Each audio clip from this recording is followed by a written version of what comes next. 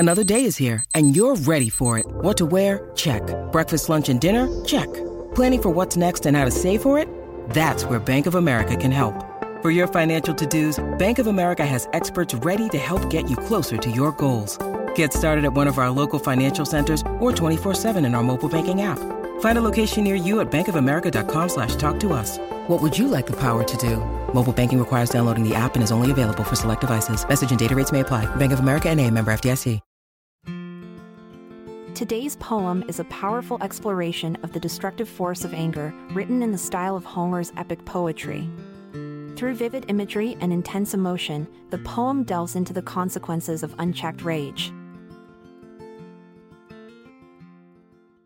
Sing, muse, of the wrath of Achilles, of the fiery anger that burned within, the mighty warrior, son of Peleus, and the sorrows and woe it did bring.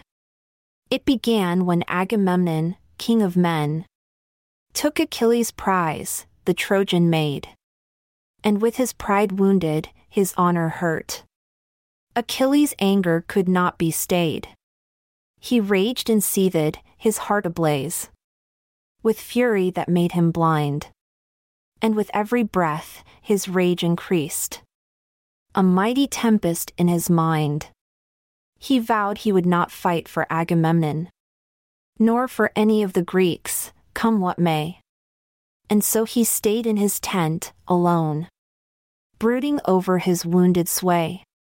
But then, his dear friend Patroclus fell beneath the Trojan Hector's spear, and all of his anger turned to grief, and the full force of his wrath became clear. He donned his armor, his heart set firm, for vengeance, for honor, for pride. And with a roar that shook the very air, he stormed onto the battlefield, ready to ride. The Trojans quailed at the sight of him, and Hector, with courage not yet spent, stepped forward to face the raging god. And soon his fate was met. The battle raged on, a bloody dance of steel and fire and blood. And Achilles fought with all his might, his anger like a flood.